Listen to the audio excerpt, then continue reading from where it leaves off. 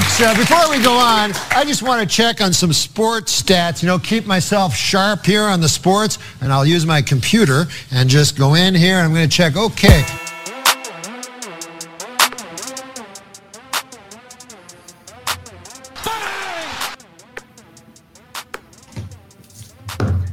It's too much dip. My name is Dave. It's Monday. No, it's not. It's Tuesday. What an idiot. Classic. Special remote edition. We've got Dave with a sleeping child upstairs who's right in the midst of a 4-month leap. How's everybody doing? Pretty good. I missed last week. Missed your handsome faces. Very happy to be back. Not in the stew, unfortunately, so I had to see KJ virtually. Dave, I saw your handsome face this morning. But look, it's good to be back. The sports are kind of hot right now. I'm ready to talk about them.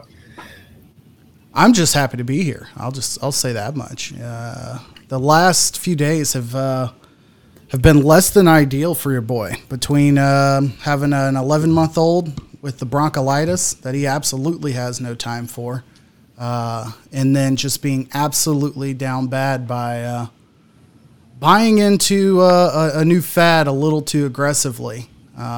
You guys heard of trading cards before?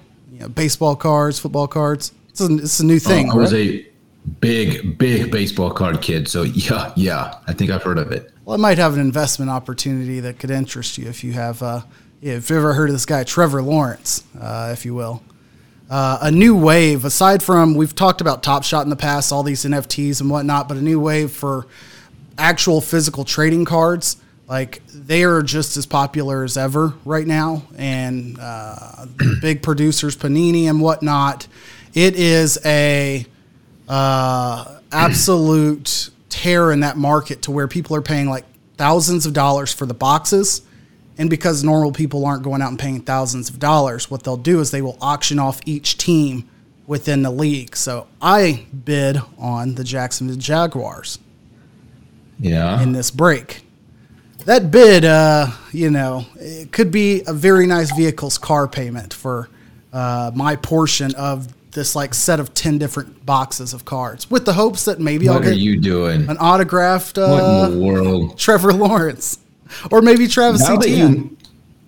Now that you mentioned that, I did see a video hit the TL this morning of a bunch of grown men waiting outside of a Walmart, maybe a Target, I'm not sure. As the store opened, and it was akin to Black Friday. 100%. Where they just like sprinted to the trading card aisle and loaded up on cards. So it's all making much more sense now. I didn't know this was a thing. I didn't know they were coming back like that. Yeah. Not only for the sports cards, but Pokemon cards apparently have a huge market right now too.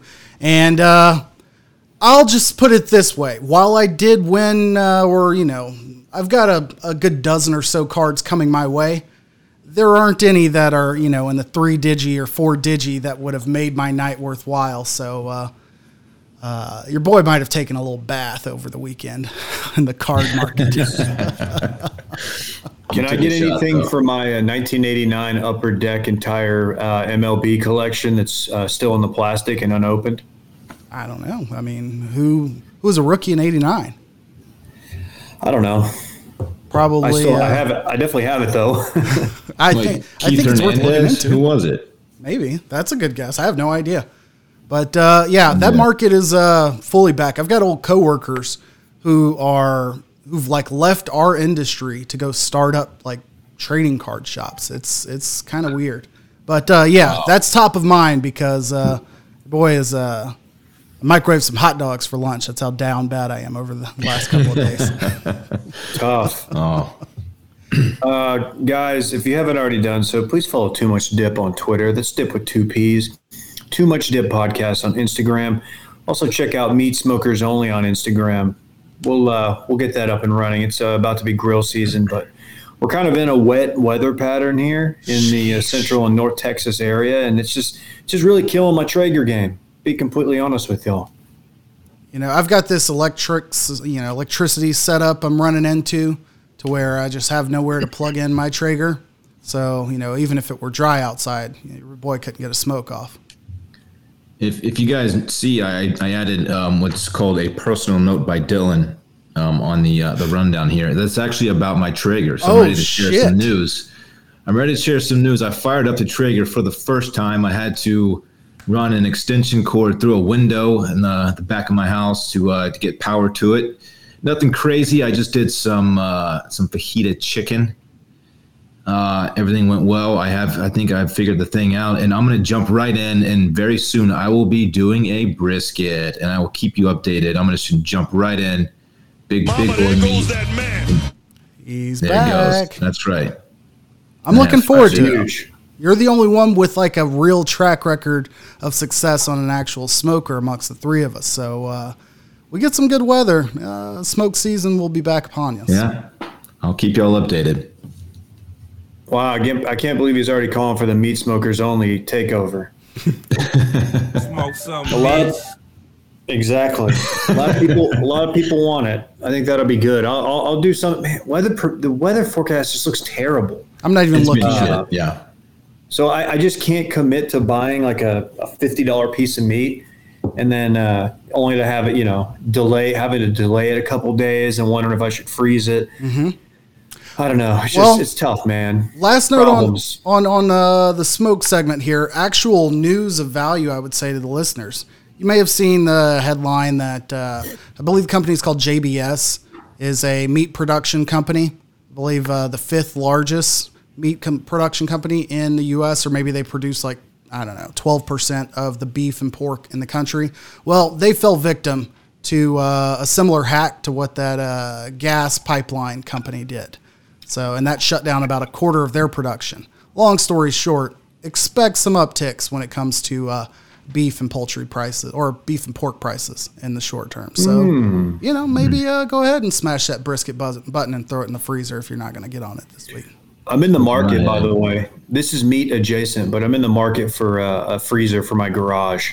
Just a straight up meat freezer. I don't know if that's a Costco purchase, but I think it might be. You're better off this year than last year. It took me 7 months to find one last year, and we were looking for breast milk purposes. This dude's been a dad for 4 months. He's already looking for a meat cooler, a meat freezer. Look at this guy, man. Dude, we have stuff in our freezer I can't even get to because there's so much milk in there. Mm-hmm. It's a necessity. I'm starting to put it in my smoothies. Okay. Oh, come on. No one's doing that. Yeah, you don't see that.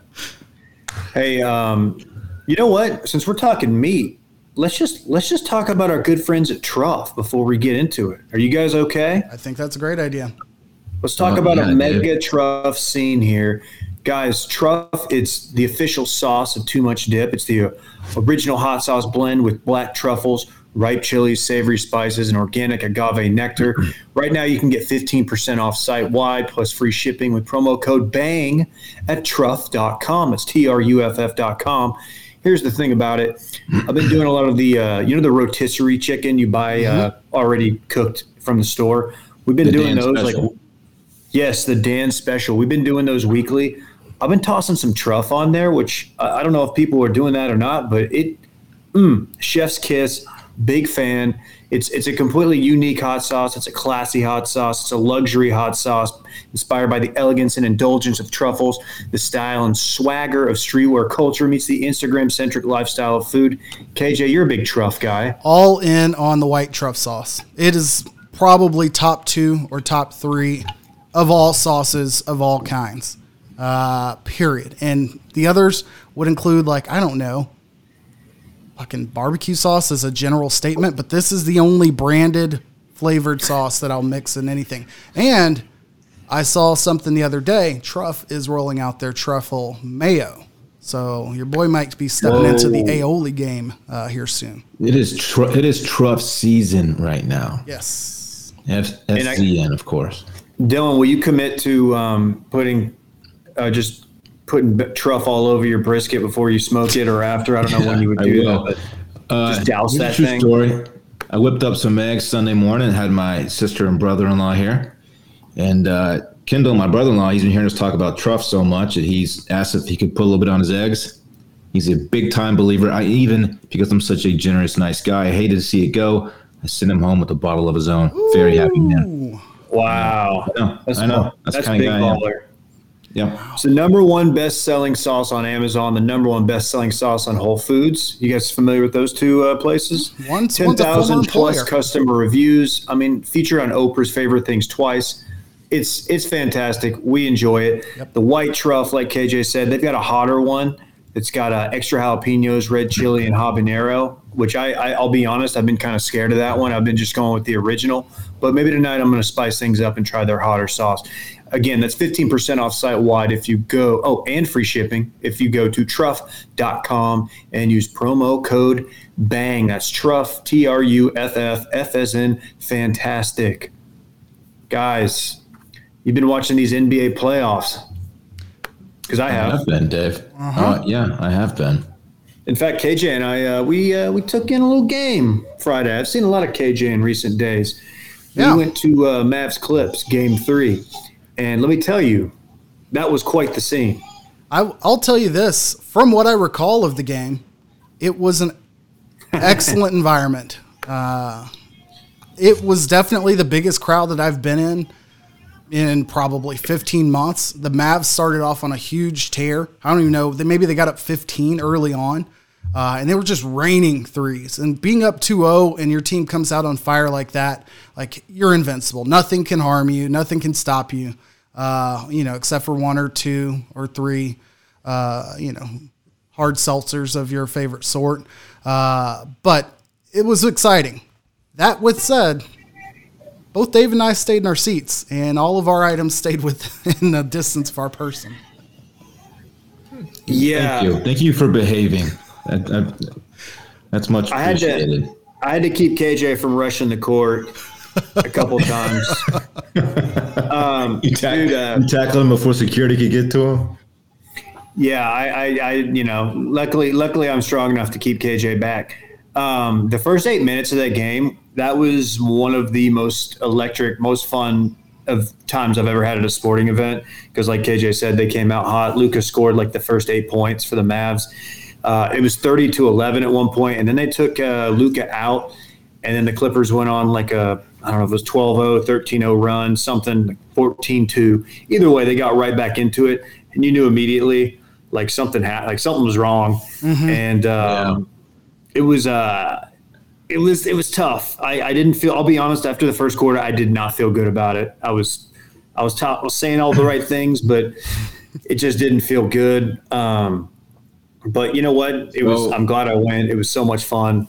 Shout out to the Mavs. Shout out to Machine. I'll say that real quick too. Yeah. Mavs being up 2-0 and then jumping out to the early lead like we talked about, and now we're sitting at 2-2. Luka's shoulder. How are we feeling? I mean, what's the confidence level like for both of you guys? I'll say this. Going into the series, 99% of people here in the Dallas media market had picked the Clippers. There were ways and reasons that the Mavs would win the series and could win the series. And frankly, I thought Ty Lue was a big reason as to why the Mavs would be able to win this series. The way that Kawhi and Paul George are both playing at this point, it doesn't bode well in the long run. But if Luka, if Luka plays even at 80% or above, I think they can pull it out. Yeah, I'm not ready to call it yet.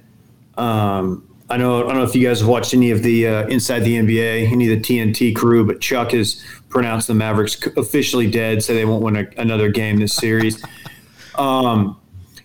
I think given how I think you give Luka 2 days to rest the neck strain, whatever it is, the cervical strain.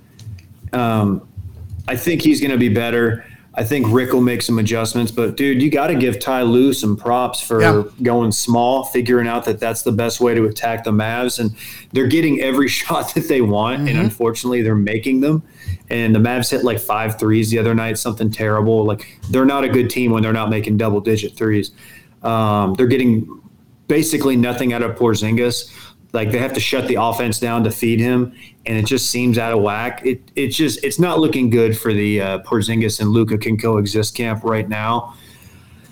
But that being said, I mean, you just need a guy like Hardaway or Dorian Finney-Smith or Maxey. One of those guys has to get hot from 3, which they were in the first 2 games, and the Mavs are right there back in it. And I I think this thing's going to go 7. I'm not ready to make a prediction yet. I think I said Mavs in 7 early on. Actually, I said Mavs in 4, which as a joke. And then as the Mavs were up 2-0 and like 8 minutes in, I was like, dude, I'm going to have to cut that. We're going to have to cut that clip of me predicting Mavs in 4. And then it all came crashing down. Hot takes exposed. Last thing on this game, or just games in general, Dillon, I know you had a timeshare situation with your courtside like finals appearance, but in your normal seat and in playoff games in general, usually there's some sort of swag on the seats, which I think is awesome. You know, you get the paper that's folded into a noisemaker. We got a mask, a Mavericks mask, which came in handy for me because my mask I brought disappeared like within minutes of sitting in my seat. And then there was a t-shirt, very valuable t-shirt. I'm grateful that it made it back home with me somehow by the end of the night. But where do you stand on the free t-shirt, free towel situation that stadiums give out? I mean, they're usually like a sponsored, like it'll say like Coca-Cola real big on the back or something like that. And they're of the poorest quality possible. So it's more just like a memento, like, yes, I was at this game. Take it home, throw it in the closet to be reminded of the time you went to said game. But as far as, you know, wearing it around town, I don't see that happening. It's like a t-shirt cannon thing, right? It's all just while it's cool and everybody like wants one, you're not gonna wear it. But you know, it's a reminder of, hey, I was there. KJ, so for that reason, I'm in on it. I don't know if you remember this, KJ, but you know how you lost your mask in the first place, right? Oh yeah. KJ was trying to do the stealth shirt change, like sitting right there. So he was like, how did you even do it? He pulled it. He didn't want to peel off his sweater and be like shirtless guy at the Mavs game, which I completely understand. I wore a Henley to the game because I thought it was going to be raining. So I wore a long sleeve black Henley thinking we were going to get torrential downpour. I didn't want to be wearing a jacket and a shirt or whatever. I figured that would transition well. Well, I was like, all right, well, here's a blue. It said XL shirt, you know, which is the range in which your boy typically shops. Had I had the knowledge and experience that Dillon is apparently already equipped with, I would have thought twice before believing in that XL. Because I put it on, and, you know, the air didn't leave this arena whenever the Clippers came back in the second quarter. The air left the arena once I put that, you know, suction cup of a shirt on my body for like the first 5 minutes of the game. It was a pretty rough situation. I'm glad we were not like on NBA, on TNT type position. Great seats, but we were not going to be in any camera shots. I do think it's cool when an arena or a football stadium will put like all of the same color T-shirt on your seat, and like everyone that's there actually buys in, like a whiteout, for example. Miami. If you look out in the stand, and everyone has a white T-shirt on, that's cool. Yep. And fans will buy in on that. Yeah, those are pretty sick. They need to go oversized across the board, like way oversized. I think they thought they were, but they need to go like double, triple X, because you need guys who are too cool to put it over their actual shirt to be able to toss it on for a little bit. That's just my hot take on feeling a little constrained for the first quarter. Dude, it dawned on me that so I immediately put mine on over my Mavericks t-shirt. It was way too large. It looked really stupid, but you know, I had no problem doing it. I want to participate in the blue out, whatever. It dawned on me like how much I don't care anymore, because in years past, had I worn the free t-shirt, I would have taken it off immediately after the game. And because we went to a little sports bar right afterward, I would have been rolled it up and like tucked it into my jeans or my pants or whatever. But no, I just wore it right to the sports bar and didn't think twice about it. Like, didn't care how much of an uncool dad I look like. So that's a nice feeling. You've reached a good point in life. No longer are you the guy at music festivals who refuses to like squat down when everybody else in the crowd is like getting down and ready to like jump. You know, just buy in. Yeah, like Dave of 2021 would have worn that oversized Arby's polo in Florida. You know what I mean? Absolutely. No, absolutely. Well, KJ. Yeah. Did you at any point in the game, and last note on the Mavs, did you at any point think that we were standing too much and that the people behind us hated us? Because we were lower bowl. Most people were standing. It was a electric, like at least in the first half, people were standing the entire time. But there were times where I turned around and they were trying to sit down, and I could kind of feel that they were not too stoked about us standing up like every time. But well, if you'll recall, I had a guy who was no less than 6'8" to my right. So the last thing I was going to do was sit down and be at waist height for this gentleman the entire game. So I was like standing with my heels against the chair to like give me some extra height for the rest of the game. So sorry for those people. Well, outside of the Mavs, Lakers Suns series has been quite intriguing, I guess, because the Suns started out kind of hot and took that first game, I believe. But Anthony Davis going down after the Lakers went back up 2-1, and Chris Paul coming back and playing really well. Are we worried about LeBron pulling this one out? Yes, I am. I'm very excited. There's a lot of fun series, Mavs included. But yes, I don't, my confidence level for the Lakers, I think, a week ago was pretty high, but, Chris Paul, dude, he's balling, man. That guy is something special, as much as I hate to admit that. Agreed. Yeah. With the healthy AD, I think the Lakers pulled this one out. I still think they have a chance. LeBron's playing like, that guy's just a freak. That dunk he had the other night with the kind of Superman let go of the rim was insane. It's gonna be close. I mean, it's gonna go 7 for sure, and we'll see. I'm really pulling for LeBron. I want AD to get back out there and see them healthy, but I don't know. I'm not super confident in the Lakers taking it anymore. Yeah, I've seen so much magic from LeBron over the years where I would have the confidence in him to somehow be comfortable dropping a game to make sure it goes 7 so that AD is ready for the next series and then like comfortably closing it out in the game 7, like to where it wasn't even close, but who knows? Jazz have won 3 straight after dropping the first game without Donovan Mitchell, which kind of sucks because the Grizz are so fun to watch, but I'm very happy to see Mike Conley Jr. Performing at a high level in the playoffs. That guy's dude, he was big last night, man. That's a fun series, even though it's 3-1. But I can't tell you how happy I am to see the Hawks up 3-1 over the Knicks. I truly don't like the Knicks. I know a lot of Mavs fans they hate the Hawks just because of the whole Trey Luka thing, and there's a lot of back and forth on who's better, Trey or Luka. I don't hate Trey. I like Trey, and I don't know if y'all saw this. I put it in the rundown. Mm-hmm. Clint Capella, former Rockets great. Now, I think Harden wanted him out of Houston. That's part of the reason he's not on the Rockets anymore.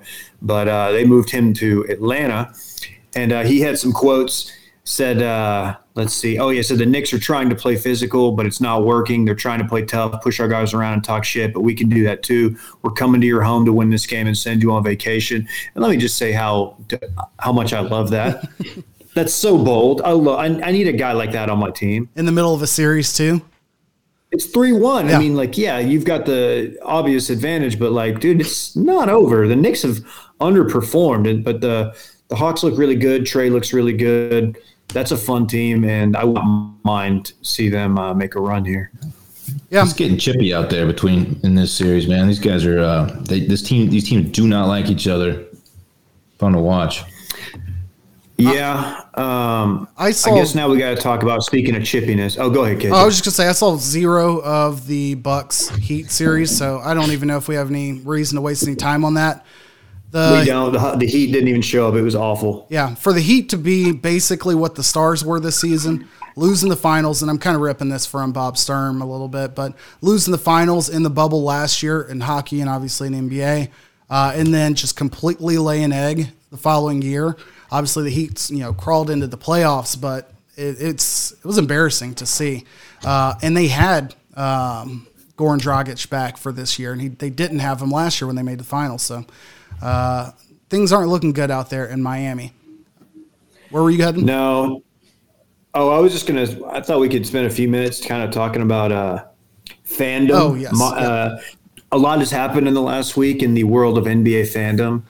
I think the first incident was because you got most of these franchises, they're allowing fans back in, some more than others. Obviously, the Mavs were like 15, 16,000 plus. Everywhere that the camera wasn't by default. Basically, the only empty seats were just the 3 rows behind the bench. doesn't make any sense, but I get it now because maybe they had like maybe they kind of realized that the fans can't handle it. Yeah. But like the first incident, I believe, was the popcorn on Russ. As Russ leaving, by the way, they held off the sweep last night. Shout out to the Wizards. But like, a few days ago, Russ is going out with an injury, walking through the tunnel, and somebody chunks popcorn at him. They have to add, like, multiple people have to restrain him. That is one dude you do not want running into the stands after you. I can promise you that. That's the one dude you're going to get a reaction out of too, which is may have been why he was targeted. Really unfortunate. And of course, Kyrie had the looks like the water ball thrown at him. Luckily, it didn't hit him. We had the fan running out on the court. People just don't know how to behave, man. And historically, NBA fans, like, where do they rate as far as rowdiness among like all sports? We have like the malice of getting a drink thrown on our test was the reason that thing started, which almost happened to Kyrie. I'm just worried about like other sports, college, for example, college football. I mean, I know that the fans aren't as on top of the field as they are on an NBA game, so they don't have as much access. But I don't know what this is going to say for the rest of the year. I think you got a good point there. Traditionally, I mean, NBA fans have had a reputation of heckling. I mean, you've got the other Russell Westbrook gift that's out there, where his old white dude who like throwing the double birds at Russell Westbrook, and he just kind of points at him, like, this guy needs to fuck out of here. And, they gladly got him out of here. And that guy was like 60 something. So Westbrook didn't interpret that as like, aggression, aside from like, this guy's an idiot.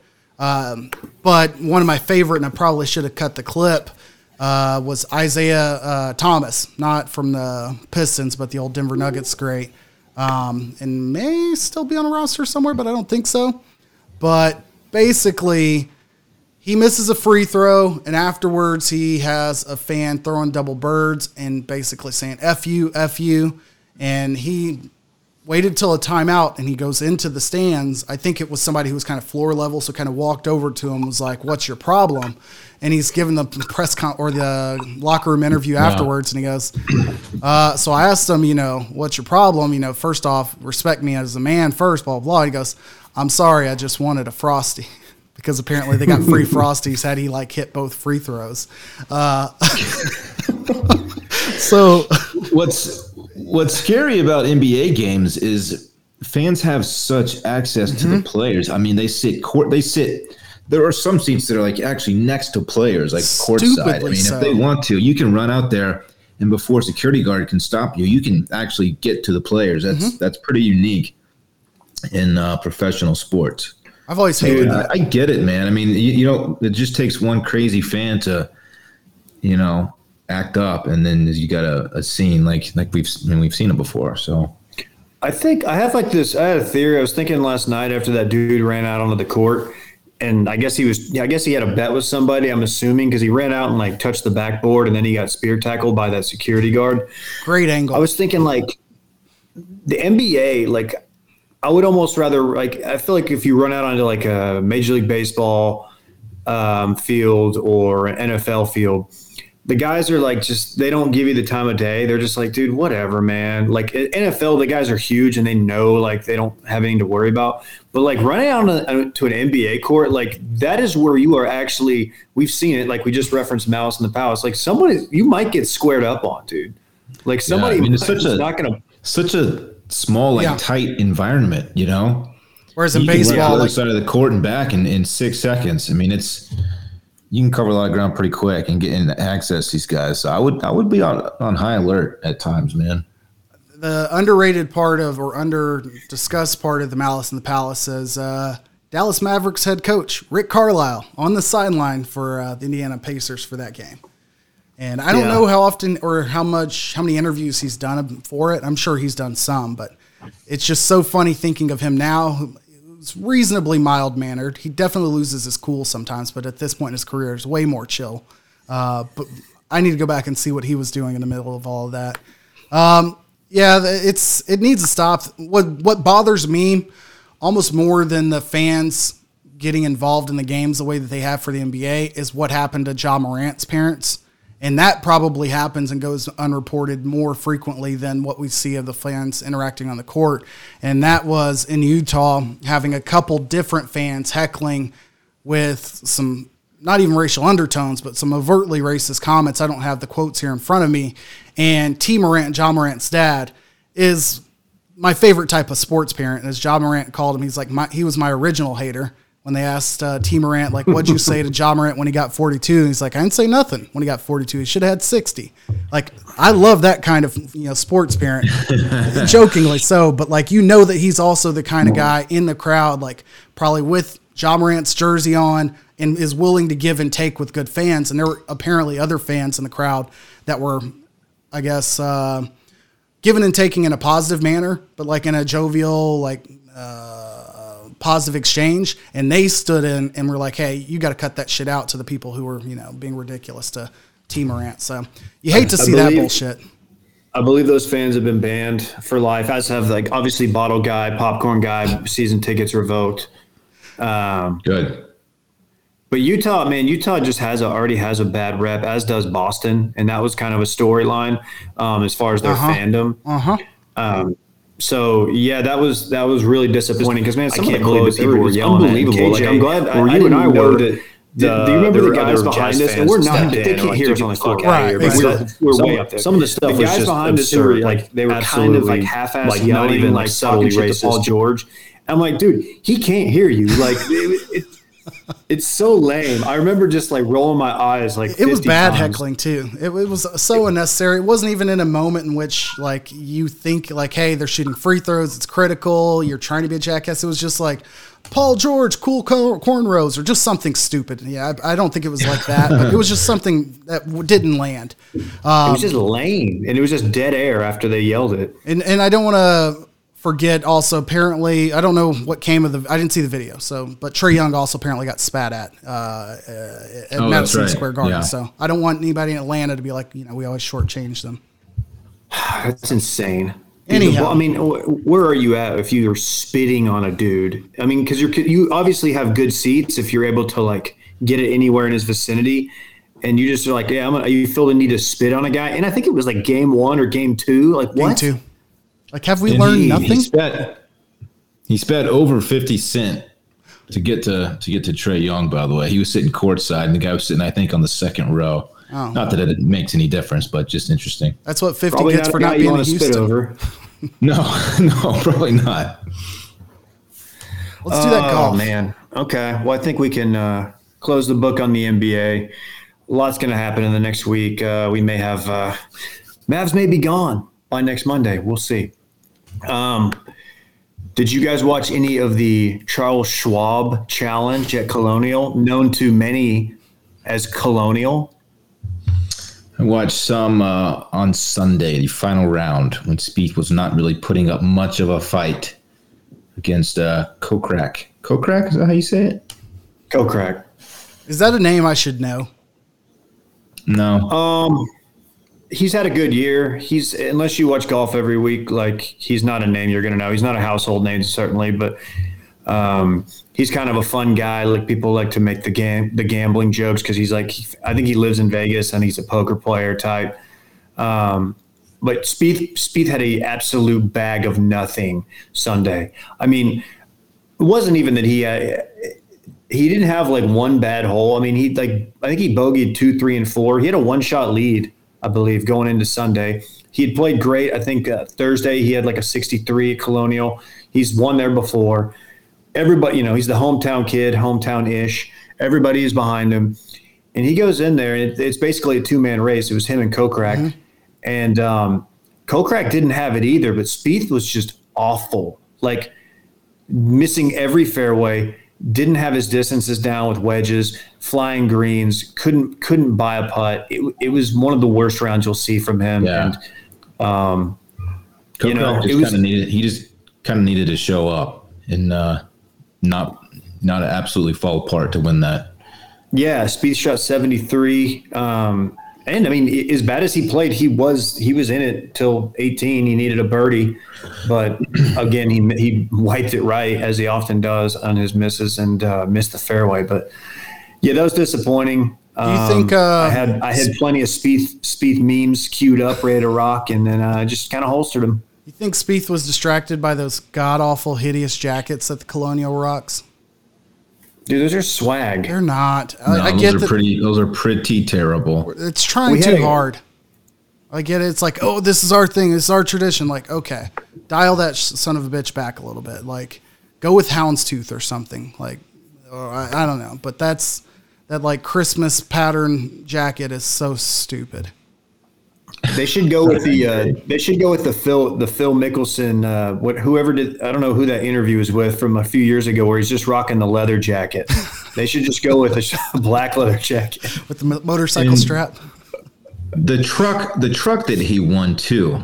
I don't even know what kind of truck that was, but the most unpractical vehicle possible. I don't know what you do with that thing. You just immediately sell it. Well, you keep the truck nuts that were definitely on there for sure, right? Yeah. I think you have to put truck nuts on it. That's kind of like part of the ceremony. They give you the trophy, then they give you the nuts, and you have to go hang them in front of everybody. It's a photo op. It's like a ribbon cutting ceremony, but with truck nuts. It's like the Final Four net cutting. They put you on a little creeper, and you lay on your back. You go under the truck. You cut off the golden nuts. You stand up, and that's your trophy. Undoubtedly, that's something that Brooks or Bryson would do if it got them clicks at this moment, right? I'm glad you brought that up. I wanted to see where y'all were with that whole deal because a lot's happened. I don't even remember. Like the video dropped last week of his Golf Channel interview, and then now we've got the match. We talked about the match on Circling Back last Wednesday, but we didn't really talk about it here. We didn't talk about it at all. All of that happened Tuesday, Wednesday, or Monday afternoon, Tuesday, Wednesday. So now you've got the match jumping in, trying to capitalize on the trendiness of the Brooks versus Bryson stuff, and now a lot of it feels forced. In fact, I would say most of it does. I still believe that those two really do not like each other. I think that's true, but I think they are both smart enough and have smart people in their camp to let them know, like, hey, there's a way you can make this, use this to your advantage, and especially with the PIP stuff. I mean, I agree with what you said. Everything after, the post-round interview with Brooks at the PGA Championship, of course, the famous eye roll when Bryson walks behind him, that seemed to me totally authentic, and I totally believe that he hates him. He hates everything about him. They're both douchebags. Yeah. They're like trying to fight over who's the bigger douchebag, I guess. But everything since that has seemed like totally forced, contrived, and just a little bit. It just seems a little bit fake. Bryson is not good at social media. He doesn't have the personality for this kind of he's just not good at it. And his chiming in about the challenge thing, I don't know, man. I hope it's not all staged, even though it's beginning to feel that way.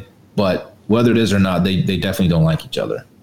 I'm at the point, I think I came out of the weekend prior with Phil and Brooks, like for the first time having anything positive to say about Brooks Koepka, aside from the fact that he is just absolute nails when it comes to majors. And there's nothing that can be taken away from him in that regard.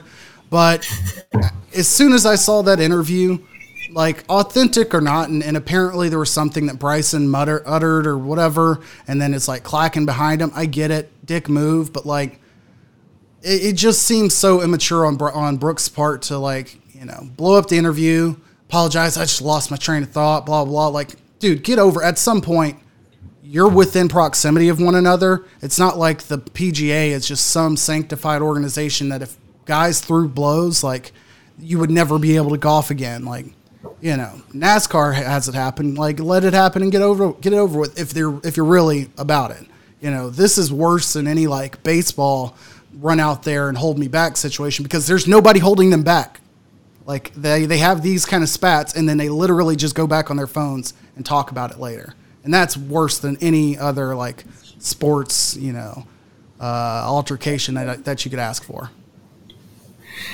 Yeah, and they've had a face-to-face not altercation, but confrontation. At Summit. A Summit, yeah, on the range last year, the year before, I don't know, about slow play, and it was like there's no footage of it. I doubt it was very heated. I'm sure Brooks was insanely condescending, but I don't know. This is your classic matchup between Douche versus Tool. And I like to think that I'm not friends with any tools, but I am friends with some douchebags, and I might be one myself. So I should fall on Bryson's side, or I'm sorry, on Brooks's side of this. But at this point, like, I'm just kind of put off with both of them, and I just desperately need them to be paired together at some point because it'll be the most watched round of the year. I agree, and if tournaments are staying away from that for some reason, then that's pathetic on their part. You know. They won't. They won't. They will absolutely get matched up at some point in the near future. They like to capitalize on stuff like that. Yeah, we need that for sure. This is overall. This might be kind of good for golf just to get just on the popularity side of it. It also just feels so put on, so staged. It's definitely good for golf. There's shows that I listen to that don't talk golf at all, and they're unless it's a major, and they're now talking about this. That's a huge positive. Part of me wants the match, those two to not the match, but those two to be paired together like organically. Mm-hmm. Like best case scenario, like U.S. Open happens and they're not paired together, but they're both in contention on Saturday or Sunday, and they end up in the same group. Like that would be sick. Do I need to? Let me rephrase this. A lot of the conversations I've heard about this end up in one place, and it's, well, how is this going to impact the U.S.'s chances in the Ryder Cup? It's hard for me as not even qualified casual golf fan to get all up in arms about the Ryder Cup, because I feel like nothing is more of a force. Like, I really care about this tradition than the Ryder Cup. I think it's extremely cool. I think it's fun to see, but at the same time, I'm not worrying 4 months in advance. What if these guys don't get along? Nobody's gotten along with Patrick Reed for the last 3 or 4 years. Obviously, it's impacted things too, but still, okay. Who cares? That's a great point. You had Patrick Reed, you had his camp, possibly Justine, his wife, from the burner account, bitching about who's Jordan and Justin getting paired together instead of Patrick and Jordan like they were the year they won it. And so there's obviously those guys. Justin Thomas hasn't been quiet about Patrick Reed. He said some stuff. So there's a lot of infighting. I mean, these guys aren't all best buds. I don't think anybody ever really thought that, but it will be the story when it comes time for Whistling Straits in the Ryder Cup this year. And that's going to be juicy, man. That's going to be a lot of fun. We tried to get tickets and it sold out in 2 seconds. So that was cool. Oklahoma, or is that Wisconsin? Or is it neither? Wisconsin. Okay, I thought the original Mitten State, as Will would say. Just kidding. Dillon, are you concerned? I'm very concerned. I mean, the Golden Knights squeaked out that series against the Wild. The Abs are a different beast, man. And this is the first time I've actually sat down and watched them play. I think I turned it on 5 minutes into the game, and it was 1-0. It turned to 2-0 pretty quickly. I think it was 2-0 after the first period. I got kind of frustrated, flipped away, flipped back. About 20 minutes later, it was 4-0. And I think I turned it off after that. The Abs are no joke. I'm very, very concerned. I mean, hockey is really anxiety inducing for me to watch. I don't know what it is. I feel like it's just goals are so hard to come by. A power play that's killed is so frustrating for me. And then it's all right, well, now how are they going to score if they can't score on a power play? They're not going to score now.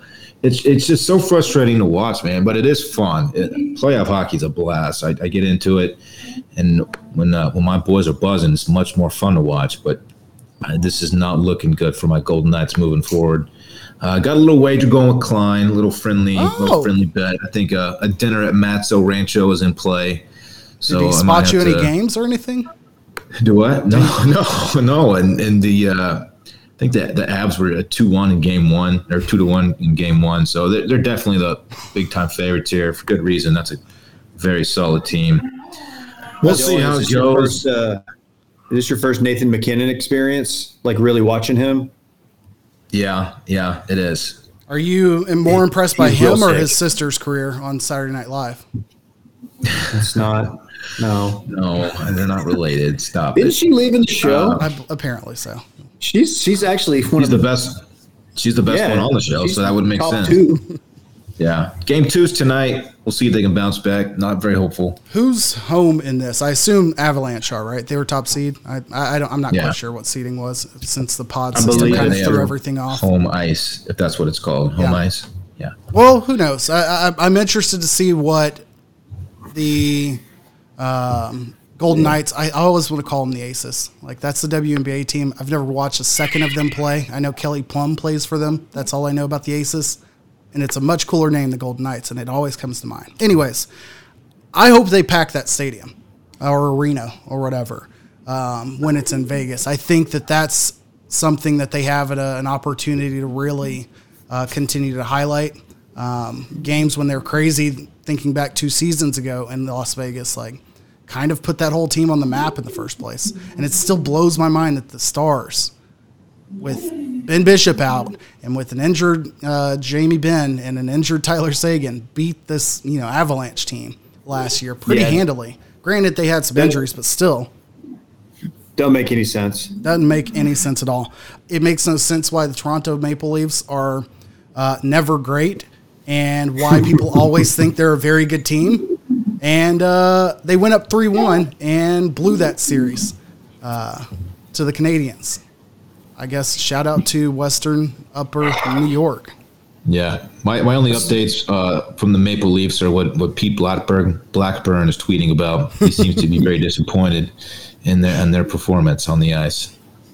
Wait, is he like a fan, or is he Schadenfreude? Like, because he's a Bruins guy, right? So I can't tell. He's a Bruins guy, but I've asked him about this, and he says that he loves watching hockey so much that he'll just watch any game that's on TV and like really get into them. And the guy is just a hockey guy through and through. But yeah, the Bruins are his team. I buy that. I watched the guy play like 12 games worth of NHL video game hockey when he's playing with like the Buffalo Sabres and getting into that team. So the guy's all in on it. Follow Pete Blackburn on Twitter or listen to him on Brunch for more hockey talk. And he knows his hockey. Any other series that interests you guys as far as hockey is concerned? Just hate watching the Lightning. Fucking A, yes, I agree. You mean the Ning? We're not doing that. It does have me rooting for Carolina, all because their social media team again. And then other than that, I'm riding with Carolina. I am definitely pulling against Montreal because until 34 years and like 7 months old, I was not aware of why they were called the Habs. And it's just like some stupid bullshit French thing for called like habitants or whatever. I don't know. It's bullshit. They're the Montreal Canadiens. Like, just be the Canadiens. Don't try to pick up another nickname and put it in your logo. Oh, KJ with a sports point. Bang. All right. Time to party? Time to party, although we do not have sports party music here. So we'll just go with, we'll use Rhodes getting a bath or something as our sports party music. Oh, man, can you hear him? Yeah, it's pretty cute, though, Dave. Don't worry about it. Don't worry. Nobody's worried about Rhodes making an appearance. Everyone will let you know that you pulled a Micah with the Yeti cup today. Yeah, that's my bad. Here we go. Here's the actual music. I'll do this. Nope, that's the wrong bell. I'm just saying. There we go. There we go. Kick it off, Juice. All the buttons. Sports party. We've got out of focus KJ right now. Not that it matters. Yeah, what happened, dude? There we go. Faded KJ. There we go. Friday night mudhook KJ. It was not a pretty scene. One of the two of us may have tried to walk back from a bar in Duncanville on Saturday, and not that I lived that far from it. I certainly lived much too far to walk. Dude, that's like a 5-mile walk. You live far from it. You do not walk down Main Street in Duncanville. Apparently you do. Too. All right. Okay. Yeah, I guess I've got to start this off, huh? The Jacksonville Jaguars are owned by Shad Khan. Billionaire, made some car bumpers, whatever. His son, Tony Khan, huge into analytics, by all intents and purposes, kind of I don't have anything specific to say about him except for I know the fans of like Fulham hate the guy. He was pretty bad on Twitter whenever the fans of Fulham were upset at him for some moves they had in the offseason. But another note about Tony Khan, he is the Vince McMahon of the AEW Wrestling League. So if you're watching TNT, you probably see wrestling commercials pop up during the NBA playoffs. AEW is owned by the Khan family. So they're based in Jacksonville. What that means, unfortunately, is that the Jacksonville Jaguars head coach, Urban Meyer, and Dillon's favorite University of Texas head coach, Charlie Strong, made an appearance on AEW Wrestling the other night. And it's everything that I don't want to happen. So the son of the owner made this happen. This was his call, this little video. Their Is that your involvement, theory? I guess. I mean, in the draft, like War Room,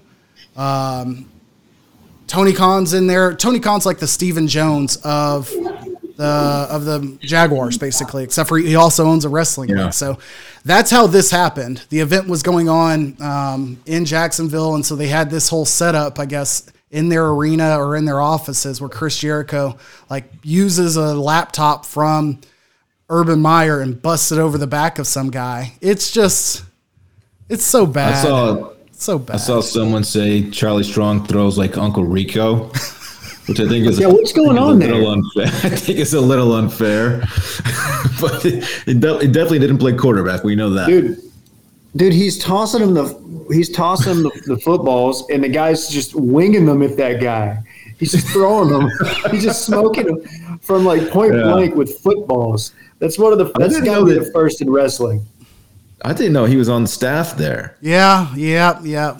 He's one of our illustrious staff members. And I assume what we're doing here with having Charlie Strong even involved here, like why him, why not anybody else on the staff or a player or, nobody else besides Urban Meyer, is I forget that Jacksonville is not far from Gainesville, and Charlie Strong obviously was in Florida with Urban Meyer. So I guess that's how the connection happened. And either way, it's not what I was hoping for. I talked about wanting all of the hype and all of the pomp and circumstance that the Cowboys have. I don't care about the on-field success. And I'm getting all of the bad parts of what the Cowboys are about with all this other bullshit. Yeah. You absolutely are. Well, let's skip down to the Paul family because they've got I feel like they're more in line with this story than the previous one. We can circle back to that. Yeah, so I guess I've missed the hype for this because I feel like everybody's calling Jake Paul out because they know it's an easy payday. Like you're going to get at a minimum like $1 million to fight this kid. But yeah, Jake Paul, Tyron Woodley has been announced for August 28th, I believe. Tyron Woodley, Dillon was asking me earlier, like, all right, what's the story with this guy? Is he legit? Is this just another wrestler? Is this just some washed dude that's going to get just eaten alive by Jake Paul? The answer is no. Yes and no. He is washed. Yes. He's lost his last 4 fights. He's the former welterweight champion. He's a badass. He had a great career. He's definitely a Hall of Famer. But his background, just like Ben Askren, he is a collegiate wrestler. He wrestled at Missouri, I think. He was great, but he definitely has more hands than Ben Askren. Ben Askren, who has no hands. Tyron Woodley, he has one of the hardest right hands in the division. He's knocked out plenty of dudes. He should be able to do everyone a solid and wipe Jake Paul out of the boxing game, at least for a minute. But yeah, this is something I will end up paying for, and I don't think it's with DAZN anymore, or not DAZN. I think not Triller. I think they're doing it with Showtime. Yeah. I think Jake Paul signed a deal with Showtime now, which is, I don't know, seems better than Triller. It's the world we live in now. But who am I to judge him? I almost am happier about him signing that deal when I think about the fact that, okay, Jesus and Mero, one of my favorite podcasts, they have a nighttime show on Showtime. Okay, great, go do that, as opposed to everybody forcing money into an unknown Triller bank account. I don't feel as bad if it's just it came with my Showtime account. Little inside scoop on Tyron Woodley that's only 4 years old. Once walked behind him at an airport. Man is not big. You can look that up. He's probably 5'7", 5'8". I have no idea what he fights at. I guess that didn't matter what he fights at, his height. But He was full blown. He fights at 6 foot, but he walks out. He removed some vertebrae. Well, he was walking around in a full blown like walker in DFW airport. It may have been after a fight weekend or he had a surgery or something, but the dude looked like he had just been like in a full blown like car wreck collision because he had like a hip brace on and like to the point where I was like slightly annoyed and had to walk around him. But then I was like, this dude's kind of fucking jacked. So I kind of glanced over to the right. I'm like, oh shit, it's Tyron Woodley. And I kept on walking. That's the story.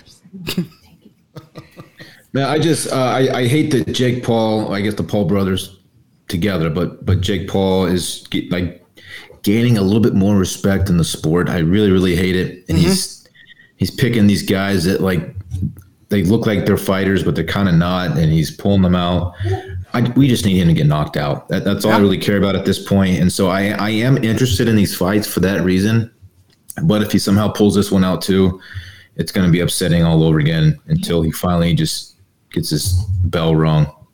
I think need it to happen. They need to see a door number 3 here in the sense that like we've all seen him knock somebody out. We're all rooting for him to get knocked out. And I think both of those are what brings people back.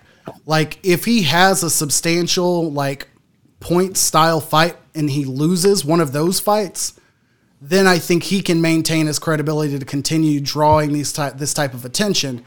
But you know, a fighter like Tyron Woodley can still maintain their credibility as an athlete. So like that type of outcome, I think I'd be interested to see as well. I forgot about this weekend though. Logan Paul's fights this weekend. Yeah. God, I forgot about that. I've never seen Logan Paul fight, and I don't really care to, but I mean, I guess I'll be watching it. I don't know what's going to happen.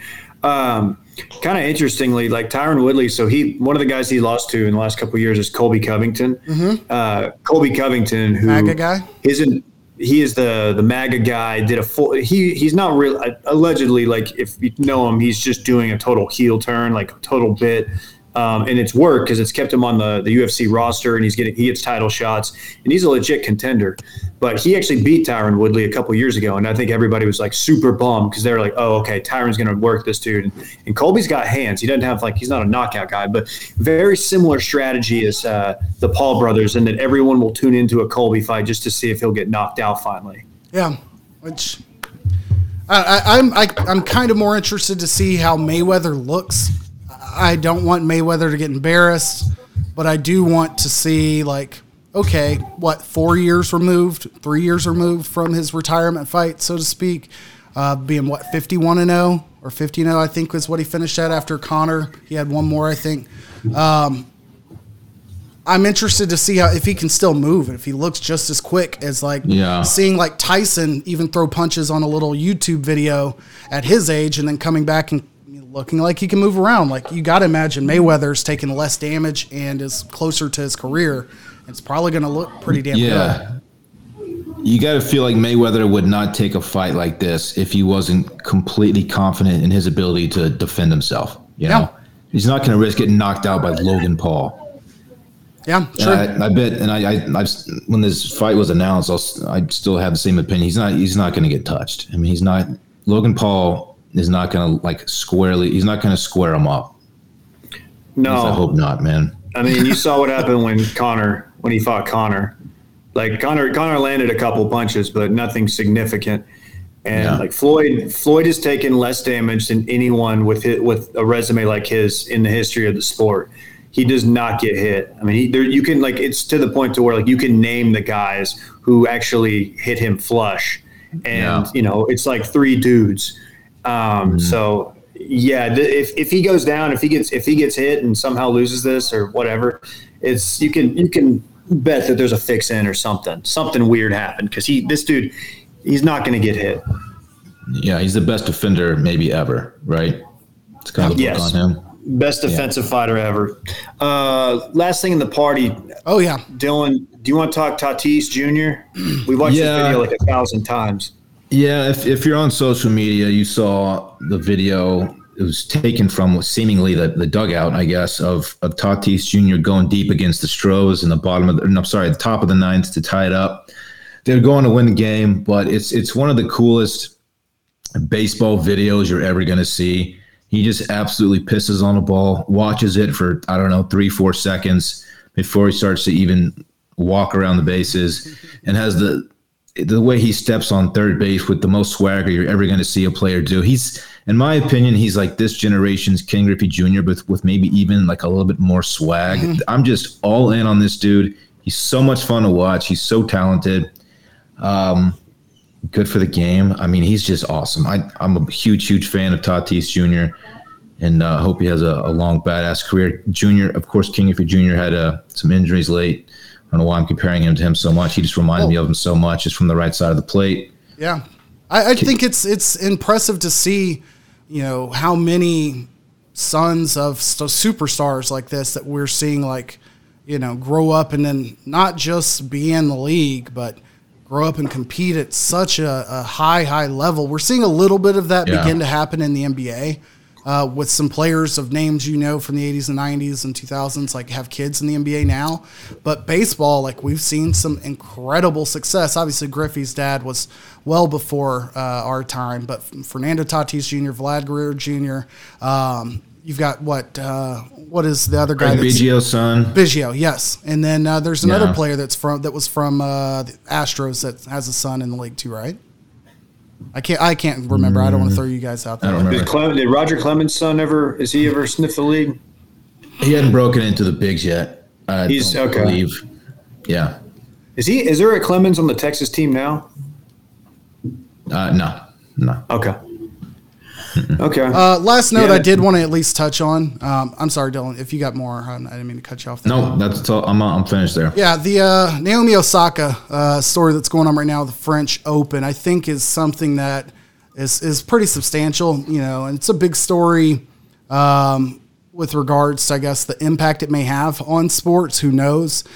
I've seen a lot of banter and back and forth prior to her announcement of journalists and sports writers that I know, I should say that I'm close with, people who've written for Dallas Morning News or worked in the Dallas market. As David saw the other night, there are quite a few people in Dallas sports media that you will run into on a regular basis. But I've seen a lot of almost bickering, wondering about, okay, post-pandemic, what is the access to players going to look like in terms of NBA or baseball or hockey or NFL for that matter, continuing to keep their locker rooms locked out and not having players have to do those type of interviews, or limiting press conference access to always being remote. And so I think there's this pull from that side of being concerned of hey, we're losing some of the face-to-face involvement and access that we had prior to the pandemic, even though there's no reason we shouldn't have it. And then you have a superstar like Naomi Osaka take the mental health aspect of it into play and say, you know what? I'm not comfortable for my own personal health to continue doing these type of press conferences. And they were like, yeah, well, we're going to find you. And she goes, all right, well, I'll see you later. And that's, I mean, hell, even Marshawn Lynch famously showed up so he didn't get fined. So it's hard for me to find a comp for this. Yeah, this has always been a thought of mine, actually, how professional athletes are obligated to speak to media. And it's not easy for a lot of people to do. If you remember Ricky Williams, he used to do interviews in a helmet because he had so much anxiety about it. That might be one of the bigger ones. He just straight up stepped away. And granted, his had something to do with the weed testing too. But he just said, fuck it, I don't want anything to do with the public spotlight. Yeah, so it's not surprising to me that someone finally is like, you know what, I'm just flat out not going to do it. Feel free to find me about it, or find me for it. Yeah, good for her. Really, I mean. Sorry, go ahead. We'll see what comes. This might create a bigger discussion about it, which I think is probably healthy. I did not realize how much money that young lady has made in her 19 years on this planet. That was quite well. That was shocking. Highest paid female athlete, something like that. Is that right? Over the last couple of years, obviously Serena is still, dwarfs any person all time. But what she's doing the last couple of years is because of kind of the path that Serena's cut. If she stays on that track for 12 years, she'll do what Serena's done in 20, basically. I'm intrigued to see what comes of it. simply because her position was not that she wouldn't have done any media for Roland Garros or the French Open. She still was willing to do some of the build-up for it, the stuff that the tournament would still benefit from. It's just the open gaggle like press conference. She didn't want any part of that anymore. And it makes me wonder about like we're talking boxing a little bit earlier. That's always been the one that's always stood out to me. You see like people get their heads bashed in, sweating, pouring sweat, and then they're asked, so what were you thinking in there? And you get some of the greatest Mike Tyson drops ever from that. But like, or the Black Beast, my balls is hot. Like, what do you expect them to say after fucking 30 minutes of trying to not die? Yeah. The sports media complex is interesting because it all works together, right? Like you mentioned boxing or UFC, when there's like, the whole week leading up to it, you're doing press conferences and you're doing they're doing the ceremonial weigh-in and the media's there and you're doing, the face-to-face, the stare down. And it's all to build hype for this one event. And obviously tennis is different. And it's like, okay, would they be able to get these crazy money from sponsors if, they cut out the media access? And I think they would. I don't think the media needs to have as much access as they do have. And, most of the time these things, they're not getting like 90% of it. It's not a valid or not like a crazy unique sports bite or like quote you're getting from an athlete, right? Most of it's all just coach speak type stuff. Mm-hmm. Like it's one of those things you're just waiting on somebody to fuck up. That's what they go into it hoping for, or to lose their cool, or to break down and cry. Like, it's bad. It's the reason we have a camera crew and the media there to watch the president walk up the steps on Air Force One. For that one time, he stumbles twice. That's the reason they're there. And, to make sure. I mean, guys win the Masters and basically go on like a green jacket press tour and go on talk show after talk show. That shit's a lot of pressure, man, and that's not for everybody. You have to be wired a certain way to handle that kind of pressure. Like there has to be a significant bag connected to that. Like your winnings are directly tied to participation in these events because you got to think that 90% of, Masters winners are going to be like, yeah, I'm mentally and physically exhausted. Like I'm taking a week off. Like, sorry, I don't care to be on Jimmy Kimmel and all of that stuff. There has to be some other, ties in there, which I get it. It all works together. That's kind of the world we live in, but sheesh. Dude, shout out. And dude, think about Phil. Phil just won he just won a major last week, and he's won at Colonial. He's a past champion there, and he still went out and played in a marquee group with Spieth and Daniel Berger, and didn't make the cut. But it was still cool that he went and played. Not everybody's built like Phil, though. Phil's a fucking salesman. You see what he said after his first round? So good. No, he said something like he didn't play well, obviously, and he was getting asked about it in his post-round interview. And he basically said, I mean, I just won the PGA Championship. He's like, didn't care. Why would you care? Yeah. It's Colonial. I mentioned it earlier, but before we hop into run it back real quick, I did want to publicly also thank and congratulate my friend Mike Marshall, a.k.a. Machine, who was gracious enough to hit us up with tickets, but also became a new father last week. So shout out to his family, as I would say.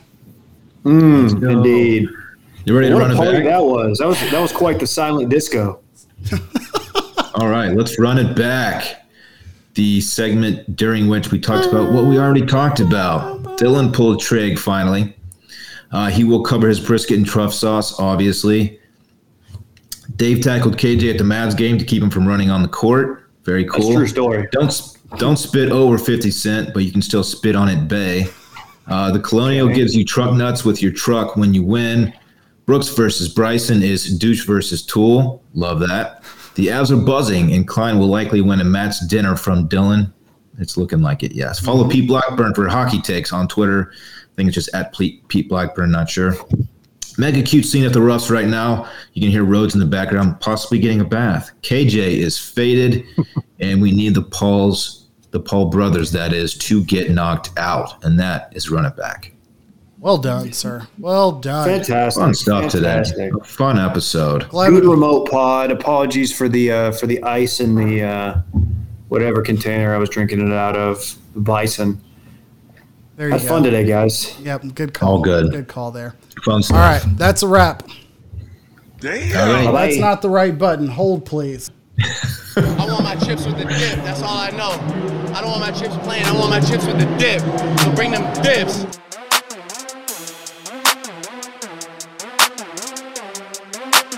Getting big.